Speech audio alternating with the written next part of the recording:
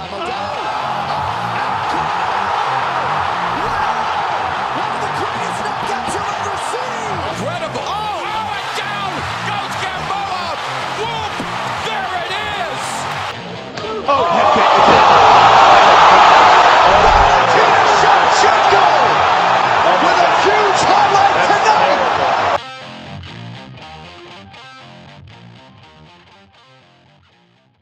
What up, brawlers? Welcome back to Throwing Hands. Daniel and I are going to be reviewing UFC 250. Daniel, how are you? I'm doing outstanding. How are you? I'm pretty good. I'm ready to do this. So, first off, what we're going to talk about, our predictions. I went 6 for 6. Daniel, how'd you do? You beat me 6-2 on this one. Was not a great night for me. Yeah. So It was not a great night. Yeah, we're going to get into that. So we're going to start with in the early prelims, we got Formiga versus Perez. What are your takeaways from this fight? I mean, it's this fight. They talked about it afterwards. This kind of was a testament to a trend we've been seeing across the UFC, where that low calf kick has become kind of one of the most important moves that can be utilized in the UFC today. And Perez ends up getting a TKO by leg kicks, the second one we've seen in 2 weeks. That's really impressive, and it really does show what the trends are in MMA right now. Yeah, for sure. Joe Rogan mentioned that as he's seen it more and more, people using it. Like Gaethje mentioned in his podcast, he doesn't even throw the thigh kicks anymore. He just throws low leg kicks because that's just straight up effective. And then Perez, hit Formiga twice in the leg late in the first round, and then Formiga was out. That was that was really impressive on Perez's part. So what do you got next for Formiga? I don't really know, because he's obviously such a great contender. I don't think we're going to see much shake out in that division until the title situation gets settled a little bit.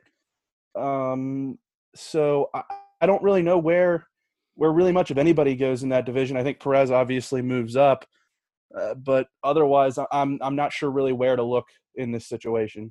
Yeah, I see Formiga moving down one spot and then Perez moving up 3. Formiga could still be ahead of him in the rankings after the new one comes out. So I think for Perez, he moves up to number 5 or 6, and we see Formiga move below him at 6 or something like that, maybe 5. So wouldn't you think?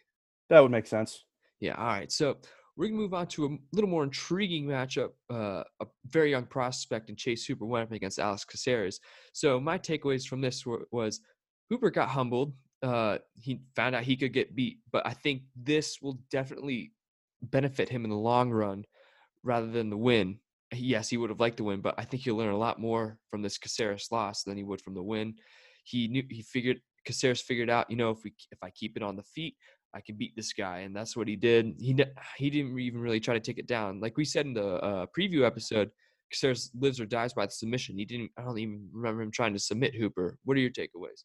I thought the same thing. I think this showed that while Chase Hooper is a great young fighter and one of the best young talents, at least at his age, we've seen in the UFC, he's got a lot of development left to do, of course, on the feet especially. He's really a special talent right now when the fight goes to the ground. But he was completely outmatched by Alex Caceres on the feet, and you should expect with a guy who's got 27 professional fights under his belt that he should outmatch a 20-year-old when it comes to strategy, and I think that's what we saw happen. Yeah, for sure. And I think what comes next for Caceres is, I think, more of the same, like more, fight night cards and maybe make another main event. So I don't see much changing for him. But I think for Hooper, I don't know what's going to be next for Hooper. What do you think?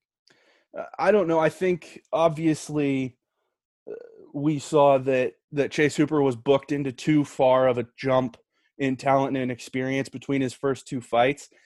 I would probably expect him to see another opponent, probably somewhat on par with who he faced off with in his initial UFC debut.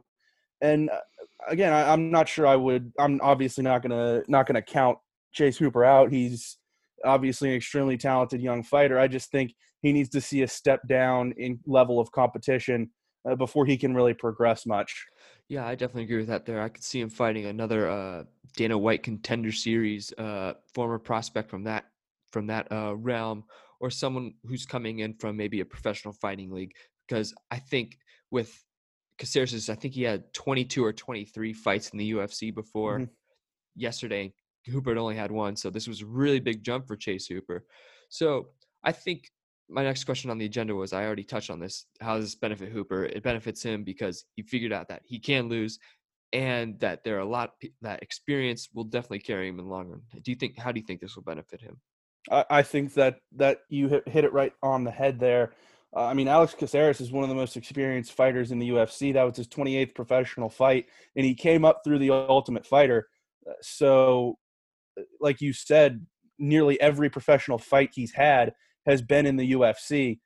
So, I, I think this is the kind of thing where if you're Chase Hooper, you go back into your camp, you realize what you need to work on, and you move on, and you do what you need to do to progress in your career. He's obviously got a long career in front of him. So that's the biggest thing. You live and you learn and you move on, and you take what you saw as deficiencies here and work on them in training. Yeah, for sure. And I think you can definitely see Hooper fight later again this year. Easily. So on to the next bout of the that we're going to review, O'Malley versus Wineland. Well, not much to review here, unfortunately, and fortunately for O'Malley. Early exchanges, they were getting up in each other's pocket, and then straight right from O'Malley hit Wineland right, I mean, in the face. There's not really much to say. What are your takeaways from this? I think Joe Rogan said it when he said that may be the most impressive walk-off knockout we've seen going back for a while. I mean, O'Malley just a straight right, right on the chin to Eddie Wineland, a guy who has been known into the past to be able to stand and throw and take some shots and give them back out too. For Sean O'Malley to just stick him with one big shot and put him out, and Eddie Wineland was out by the time he hit the octagon floor. That's a really impressive performance, and I think he's going to skyrocket up those featherweight or bantamweight rankings pretty soon. Yeah, for sure. And so what? So I guess that'll transition to what's next for O'Malley. I think what's next for O'Malley is, I think he cracks the top 15 for sure. I mean, Easily. he's been on a roll, and I just that's just all I see for him, top 15. And I think he wants Garbrandt next, but I don't think Garbrandt. He said he doesn't think Garbrandt wants that. What do you think's next? I think Cody Garbrandt's still a step or two above where Sean O'Malley is right now. O'Malley's obviously proven himself to be a really talented fighter, but Cody Garbrandt's a former champion who, we'll talk about this later, is coming off one of the more impressive performances of the weekend as well. So I think the most important thing for Sean O'Malley is not to get ahead of himself. He's obviously a very talented guy, but like we saw with Chase Hooper, when and it's a little bit different. O'Malley's 5 years older and a lot more experienced than Chase Hooper. But when you take a big jump in talent level as a prospect, you risk getting outclassed and looking really bad. And I don't want to see Sean O'Malley do that. And I don't think the UFC wants to see Sean O'Malley do that. I think he has another safe fight or two ahead of him before he gets into that kind of territory. Yeah, I think we can definitely see him fight a Marlon Vera or Song Yadong next. I think that'd be a good matchup for Mr. O'Malley. So what do you think's next for Mr. Wineland? I don't know at this point. I mean, Eddie Wineland, going back, he was a champion in the WEC. So he's obviously very experienced. He's a very talented fighter, but he's, again, he was a champion in the WEC. He's an older fighter. Going back to that point, I believe they said on Saturday night, he won the Bantamweight Championship in the WEC in 2007. That's 13 years ago.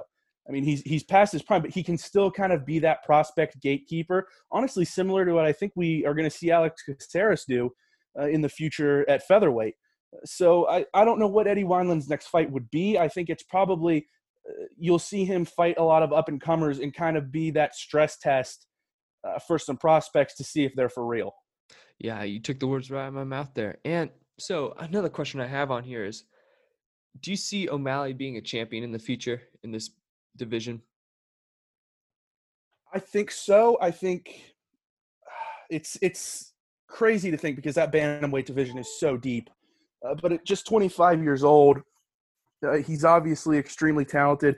He obviously has the marketability and the fighting ability to get pushed up through the rankings and pushed up the card at some point. I think it's a matter of when, not a matter of if with Sean O'Malley. But with the depth in this division, you can never tell. Yeah, for sure. I think now obviously isn't his time. There's the top 5 of the division. The top 5 is just stacked. I mean, yes, Sunsao did just lose a Garbrandt, but there's Sandhagen, Jan, Sterling, Moraes, and Jose Aldo and Munoz. Like the top 7 is just stacked, and I think it's the best division in the UFC right now in terms of talent. So I think you can see maybe in the next 3-4 years O'Malley getting that title shot, but not right now with how it's going on. So we're gonna move on to the next fight, a title eliminator, I guess, for the bantamweight division. You got Aljamain Sterling versus Corey Sandhagen. What are your takeaways from this very quick fight? We're going to talk about this later, and it's not going to come to fruition. Aljamain Sterling should be fighting for that vacant championship at bantamweight. He should leapfrog Jose Aldo into that fight. And we're going to talk about this because that fight's already scheduled. With that performance against Corey Sandhagen, who is one of the most dynamic fighters in that division, one of the best young fighters in that division, Aljamain Sterling dominated him from the opening bell to the time that Sandhagen tapped and immediately passed out from that rear naked choke. Aljamain Sterling is one of the most athletic fighters we've seen. He's in tremendous condition. I'm sure he can get a turnaround quickly for a title fight. I see no reason why he's being kept out of this vacant title fight, but that was an extremely impressive performance, and he should be the number 1 contender after Peter Yan and Jose Aldo fight for the vacant bantamweight championship. Yeah, that's what I was thinking. And I even said before, because I made this agenda Sunday night, is Sterling locked for the title fight? Well, obviously he's not because it's Peter Yan and Jose Aldo. But after that, even Sandhagen said, go get that belt when they dapped up at the end of the fight. And the pressure that Sterling put on from the jump, early pressure took us back early. I think he had a real naked choke attempt before the one that made Sandhagen submit. So I don't get why he's not in the title. I think he might be the best in that division. Yeah. So what do you think's next for Corey Sandhagen? I think he takes a step down. I think he probably he's obviously somebody that the UFC likes. They wouldn't have pushed him towards the top of that division that quickly if he wasn't. I think I'm not sure that they would make this fight. I would like to see a Corey Sandhagen Cody Garbrandt fight. I think that would be a really interesting match of styles. But I think Sandhagen probably takes a step back from the title picture. I think he got pushed up into contention a little too quickly. But there are some guys in this bantamweight division, like you said, it's so deep that he can get outstanding fights with outstanding competition without being in the title conversation. So whether it's Cody Garbrandt, whether it's somebody like Marlon Moraes, who a lot like Aljamain Sterling is really being left out of this title picture right now without any good reason, I think Corey Sandhagen, no matter what happens, is going to get a great fight next. I'm just not sure who it would be against. Yeah, that's very true. And I mean, we could see Sunsao maybe, but with him being knocked out against Corey Garbrandt, which we're getting to right very soon. So we don't. Sandhagen, who knows? He could fight Moraes next. I think I'd like to see that fight personally. Two, very good stand-up guys. So on to the next fight that we are going to be reviewing: Garbrandt versus Sunsao. Now, I think Garbrandt really dominated this fight from the jump. Round 1, very solid strikes against Sunsao, and then Garbrandt was chipping away, and then right at the second round, boom, right haymaker, and then face on the ground. I think it was the best knockout of the night, in my opinion. What's your takeaways from this fight? I'd have to agree with that. That was the Cody Garbrandt we were used to seeing when he was the bantamweight champion. And even if it was just for a flash there at the end of the second round, you can see that fighter is still in there somewhere. There were times that you saw him kind of revert to what we've seen in these last 3 losses. He gets ahead of himself. He starts going in too tight with Assunção getting ahead of his skis a little bit. And Assunção did take advantage of that. He was out striking him at least in the first round, and it was very close in the second round. Obviously, Garbrandt's strikes held a little bit more behind them. But then right there at the end of the second round, Cody Garbrandt did what Cody Garbrandt does, which is take advantage of his opponent's mistakes and put their lights out. And it was one of the more impressive knockouts we've seen recently. And I'm really excited to see him progress, hopefully back towards the title picture at bantamweight. Yeah, for sure. I think that work with Mark Henry when he moved to the East Coast definitely really helped him with his striking, as he's arguably the best striking coach in MMA right now. And I think what's next for Garbrandt, I think he moves up, maybe fights a Sandhagen or someone up in that area. He's going to fight someone in the top 5 next, I think. Yeah. And then I think after that, after Sterling's shot at the title, then it's Garbrandt's shot at the title if he pulls strings together a couple of wins, because his striking looked very improved and he looked just as quick, if not quicker, than he did back 3.5 years ago when he fought Dominic Cruz. So what do you think is next for Garbrandt? I would have to agree with that. He gets into that top 5 situation. Where exactly it is, I'm not sure. Who he fights, I'm not exactly sure. But again, like I said when we were talking about the last fight, I'd like to see him fight Corey Sandhagen. I think those are two of the more exciting fighters. Obviously, we didn't see much out of Sandhagen on Saturday. But I think those are two of the more exciting bantamweights in the UFC right now.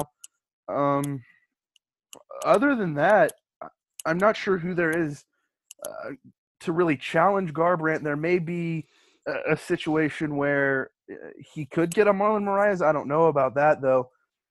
Again, it's really interesting. There are so many guys in this bantamweight division that are kind of in a holding pattern because the title is vacant right now. I think we're going to see a lot of things shake out after that Peter Yan Jose Aldo fight, as far as the hierarchy in the title picture goes. Yeah, for sure. And I think when it comes to Assunção, what's next for him?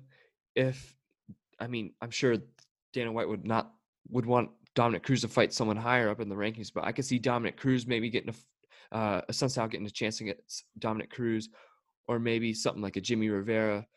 What do you think? After Saturday, honestly, I would go with another guy on this card. I think Cody Stamann would be a really good fight for Assunção. He's coming off a really emotional win.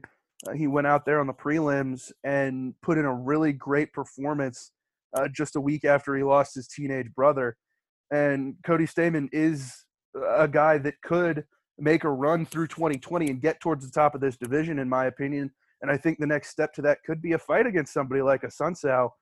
He's kind of in that position in between your Sean O'Malley's and your Cody Garbrandt's and Rafael Assunção's. And I think Stamann is a really talented fighter. I'd like to see him fight Assunção. That would be an interesting mix of styles, and I think it'd be a really good fight. Yeah, for sure. All right, so on to the main event of the evening, the UFC Women's Featherweight Champion. My apologies. Nunes versus Spencer.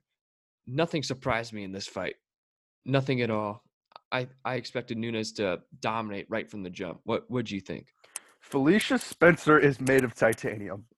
Yes. That's what I took away from this fight. I took 2 things away from this fight. Amanda Nunes is the undisputed greatest women's fighter of all time, and Felicia Spencer is, if you made a Hall of Fame for UFC fighters based on stamina and how much and chin, Felicia Spencer is a first ballot Hall of Famer.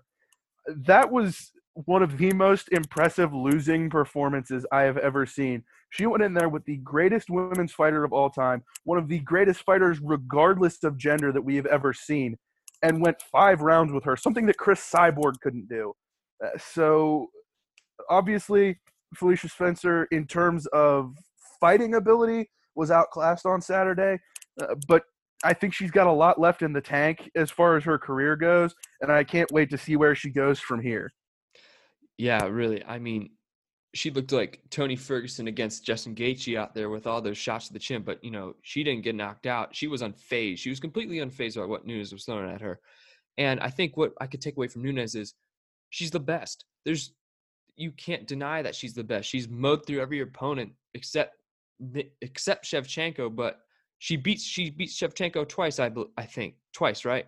Yeah, twice. Yeah, twice. They were And really close fights, but she beat her twice. yeah, she's the best. She's the best. I Yeah. can't say much more than that. So, what do you think's next for Spencer? Well, she's sitting on a 6-month suspension right now because she ended up with a orbital fracture and a broken nose coming out of there. And honestly, the featherweight women's division's a little bit thin right now. So I think the rankings there could be completely different from what they are right now in 6 months. So I don't even want to speculate what her next fight would be because she's going to need a pretty big layoff to recover from that. Yeah, so that's next to be determined, I guess. So, who beats Nunes? Age, Age. yeah, retirement. You know, Like yeah, there's not age a of women's retirement. fighter that's going to beat her on the planet right now. Yeah, I think she might go for that third belt next, honestly. Yeah. For at flyweight at 125, I can see it happening. Oh, that's a big cut. That is a big cut. She's That's like, a big cut, and she had a hard time cutting to 135 at one point. yeah, I mean, that's true. So, I think that's the only challenge I can think that would Yeah. challenge her. I mean, a third fight with Valentina Shevchenko, maybe. Yeah. But, But would they do? They probably do it at 135, I would think. it would have to be. Yeah, and you're right. I think age beats Nunes before anybody does, and I think if she does get beat by a person, that's who's next up. It's changing of Yeah. the guard if she gets beat, which I don't see happening. So, on to some non-UFC 250 related topics now. Conor McGregor is, if you could see me right now, I am quote unquote retired. I think it's BS. He's definitely not retired. He just wants a big fight. Do you agree? Yeah, that's it. Connor's done it before. He's doing it again. He's not done. He would not come out of retirement to fight Donald Cowboy Cerrone and go back into retirement. Like, love Cowboy, love what he stands for as a fighter, but he's not the kind of fight you want to go out on. So No, he's not. And Dana White said he offered Conor the chance to fight Tony Ferguson as a replacement, and Conor said no for some reason. I did see that. And it's just like, I mean, maybe he couldn't get out of the land of the Shamrocks, but I don't know. But we'll see about that. He's gonna come back, and it's probably gonna be for a title fight. I don't know. He wanted to fight Usman. Maybe it's for maybe he fights Anderson Silva. Who knows? Who knows at this point? So July 11th, UFC 251 is the premiere of Fight Island, I believe. Yes. And I don't think we could be more excited. Let me tell you the three fights that are going to be on the card. The welterweight title fight, Kamaru Usman versus Gilbert Burns. The bantamweight title fight, Peter Yan versus Jose Aldo. And the featherweight, Holloway versus Volkanovski. I couldn't be more excited. And this is going to be a little bit of an embarrassing moment for me, but literally last night, and you can vouch for this, I texted our group chat for this podcast that was like, hey, these are fights that are being talked about for 251 when ESPN reported it, and it was these three fights. And, like, you were getting so excited about how stacked the card was, and I responded, I was like, wait a minute, it's only going to be one of these, and it's going to be the main event. And then it comes out today that all three of them are on the same card, and I am thrilled. I'm beyond thrilled. I don't care that they're not spacing these things out. I'm going to see if I can get some people together to watch this. So let's go. I think they're kind of jumping the gun with Burns here, just a bit. A little bit. Again, Tyron Woodley was the number one contender. He's a former champion. He was coming off a pretty big layoff. I'll give you that. But Gilbert Burns thoroughly dominated him throughout that fight. So is Gilbert Burns getting pushed a little too hard? Probably. But if we're thinking about it, Jorge Masvidal was probably supposed to be in this fight when the plans were getting put in place. And I think Gilbert Burns will be a challenge for Kamaru Usman, but I don't know if there's anybody in this division that would beat Kamaru Usman right now, regardless of who it is. Yeah, that's true. And I think with Jorge Masvidal asking to be released, he just kind of blew his chances at a title fight. That was his, in my opinion. There's no question that was his. He was next up. Yeah, 2 weeks easily. ago. But now with the way he's acting, it's Burns time. I think he will definitely give Usman a challenge, but he won't beat Usman. And then with the Peter Yan Jose Aldo fight, we discussed this earlier. I don't think Jose Aldo should get that shot right now, in my opinion. Yeah, he's got one fight in the division. Yeah, really. He's got one fight at bantamweight, and he lost it. I know. Like it should be Sterling. I think a lot of people agree it should be Sterling. And if it's not Aljamain Sterling, it should be Marlon Moraes. Yeah, honestly, Sterling didn't take any damage in that fight. The No, fight lasted 2.5 minutes. He didn't. He can train for this fight with no consequences. That's the beauty of that fight. Peter Yan's going to win the fight, and he's going to fight either Moraes or Sterling next, and everything will be fine. But the fact that Jose Aldo's in this fight is ridiculous. Yeah, it really is. It was ridiculous that he was going up against Cejudo in the first place. Yeah. That doesn't make sense to me. I get it. He's one of the greatest of all time, but it's not in this division. It's in featherweight. It's at featherweight, and he's had one fight at bantamweight, and he lost. You don't get title fights from that. That's some. It's like a similar situation with Yoel Romero 3 months ago when he fought Adesanya. He lost 2 or 3 in a row. He lost 3 fights in a row. Yoel Romero's absolutely. Yeah, you go. Yoel Romero's absolutely terrifying, and I don't want to get on a Yoel Romero rant because I love Yoel Romero, but he did not deserve. On your door if you talk trash. He did not deserve that fight, and Jose Aldo does not deserve this fight. Yeah, I mean, Romero's like, I need this title fight, probably. I don't know, but I'm excited for the featherweight fight. Yes. Holloway versus Volkanovski. Now, we're obviously going to talk a lot about this when we get to July 11th that week, but I can't wait for this rematch. I know this is gonna be a great fight. It's gonna be a great fight no matter what. They're 2 great fighters. Yeah, and I don't know. We'll see about this. And speaking of featherweights, Henry Cejudo said he would come back for a featherweight title fight. I was just about to say, for my own pleasure, Volkanovski better win this fight. I know. I want to see Cejudo because I want Cejudo versus Volkanovski so bad. I think he would fight Holloway though if Holloway does win. Probably. I mean, think about it: a 3 division champ, like yeah, that's insane. With an Olympic gold medal. Yeah, quadruple C, and I think he's already the best combat sports athlete of all time. Yeah, and then this will just put him at the top. There's no MMA best MMA fighter ever. He's just that good. And I think he wants to box somebody. It was on the Joe Rogan Experience yesterday. I can't remember. Yeah. And it would be a big fight. Yeah, we got to check this one out. Sorry guys, this is great podcasting. I'm sure you're highly entertained. I'm here now. Oh, nope. All right. Let's see. Ryan Garcia. Ryan Garcia. Yes, he wants to fight Ryan Garcia. So we'll see how that turns out. I know he wants to box. That'll just cement him even more. I don't care if he loses. He's a professional boxer. But anyway, on to another topic. DC Miocic 3 scheduled for August 15th. August 15th, right? Yeah. I can't wait. And yeah, you go. I was just saying this is going to be a great fight. It's being billed as the last fight between these two, and I think it should. Maybe the last fight of either one's career, honestly. But the fact that this got signed, the fact that they did get it done, that Stipe is going to be able to fight, that DC is going to be able to fight, I think this is going to be outstanding. The one negative about this is more than likely, at least at UFC 251 on July 11th, we're probably not going to get DC on commentary, which is a shame because he's been outstanding the last few weeks on commentary. Yes, he's been great. I love listening to what he has to say. He's awesome on commentary. And I know DC said on the Ariel Helwani podcast, this will be his last fight. He says he plans to ride off into the sunset. Good luck with that. I don't think he'll win, but we'll see. Yeah.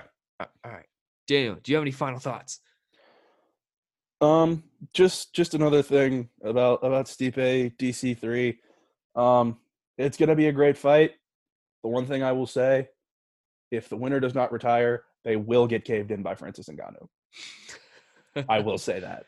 I would have to agree. I don't see DC faring well against Francis Ngannou. I mean, Miocic did it. He already beat Ngannou. Francis is a different animal now, though. Yeah, that's very true. He's a whole different animal. Yeah, I think A whole different predator, you might say. Yes, a whole different predator. I think Ngannou probably has worked on his takedown defense after that fight because it looked like a game of flag football with a dude just burying kids. Anyway, so anything else? I got nothing. I got nothing either. Guys, thank you for listening. Check out other podcasts on U92 like the Draft Zone and MLSNT and what's the soccer one? Sons of Pitches. Sons of Pitches. Yes. Check those out on SoundCloud at you can just search U92 in the search bar. It'll pop right up. Anyway, Daniel, thank you for coming back. It's always a pleasure. And I'll see you in a couple of days. And we will see you next time for Fight Night, I versus Calvillo.